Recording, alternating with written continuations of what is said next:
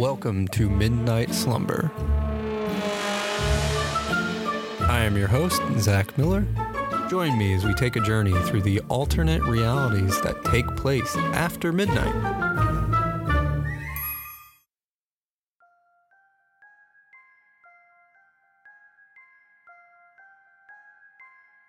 This week, our adventurer tries to save himself as he floats in the sky in a life or death competition. Enjoy the story, Floating Cabin.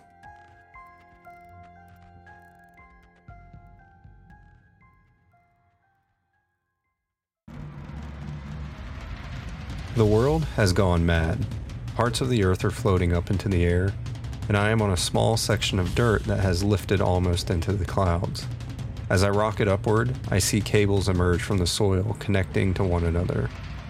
In the center of all this chaos is a small cabin, about 1,000 yards away from me. I stand to get a better view of everything, and as I do, everything slows to a halt. A maze of dirt patches and wires hovers around this floating log cabin. The cabin, from this distance, looks like a 2-bedroom home. The roof is dark green and the wood a dark cherry red. The door is gold and shines bright in the sun's light. Around this cabin are strange objects, some resembling treasure chests, others too small to make out from this distance. However, other people like me are on the edge ring of the dirt patches. Going around the circle, I count 50 people, including myself. I can't tell who any of them are, or if I know any of them. The floating sections tilt ever so slightly with each movement. I step towards the edge to look down, and wow, that was a mistake. I immediately step back, afraid of how high up I am. Without warning, large portals begin opening around the ring of people. These portals glow blue and purple, flashing and tumbling like waves in a storm. Some portals are the size of a large doorway, while others are as big as a home.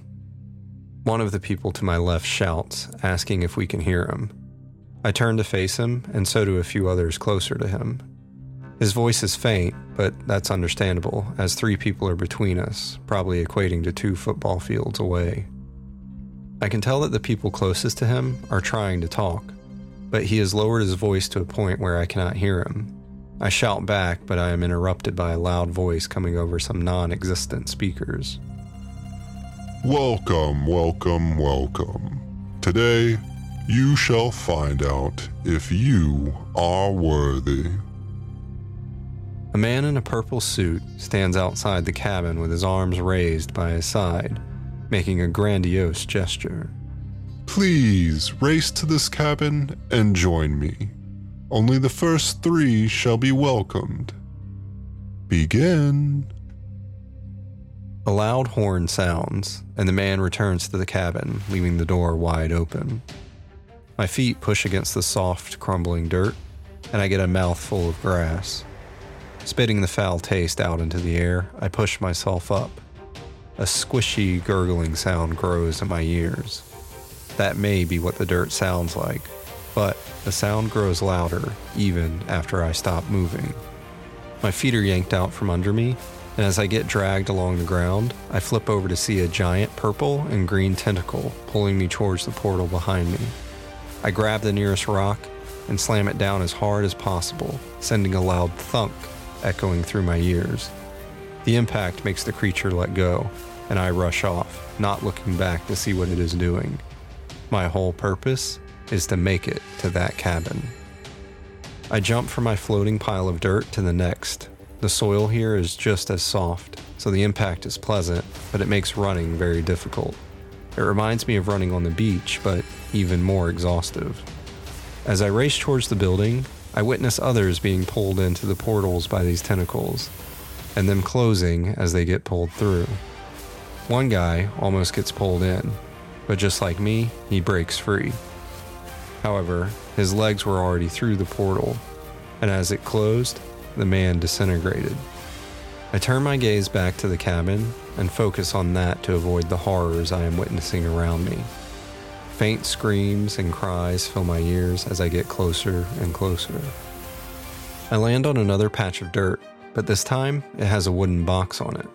I rush over and lift the lid to find a pickaxe inside. Grabbing hold of the soft leather grip, I take it with me.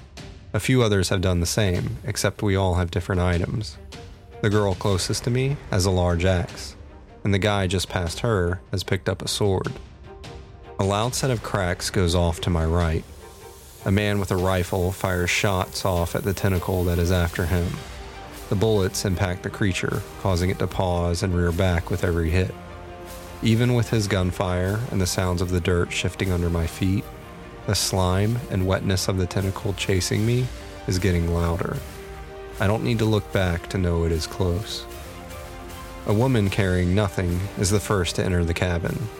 Picking up the items could have been a mistake for many of us, but I could tell before she disappeared into the doorway that she was an athlete.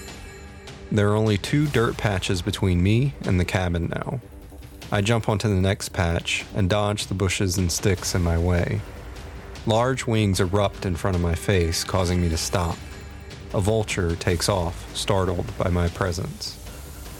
The guy carrying the sword crosses through the doorway as the gurgling sounds echo in my ear. I bolt, disregarding anything else that may be on this patch.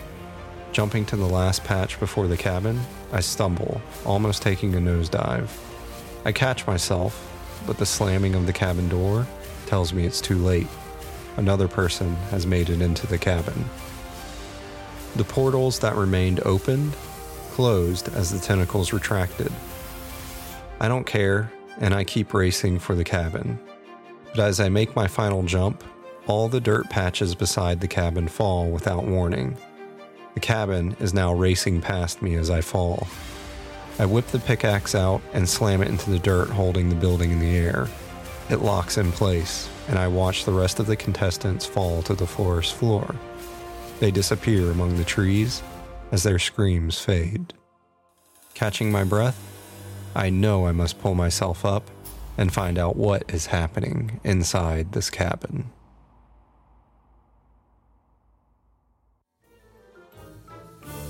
Thank you for listening to tonight's episode. Please leave a comment and check out our social media on Instagram, YouTube, Twitter, and Facebook. We would love to hear your thoughts on tonight's episode. I'm your host, Zach Miller, and thanks for listening. Have a good midnight slumber.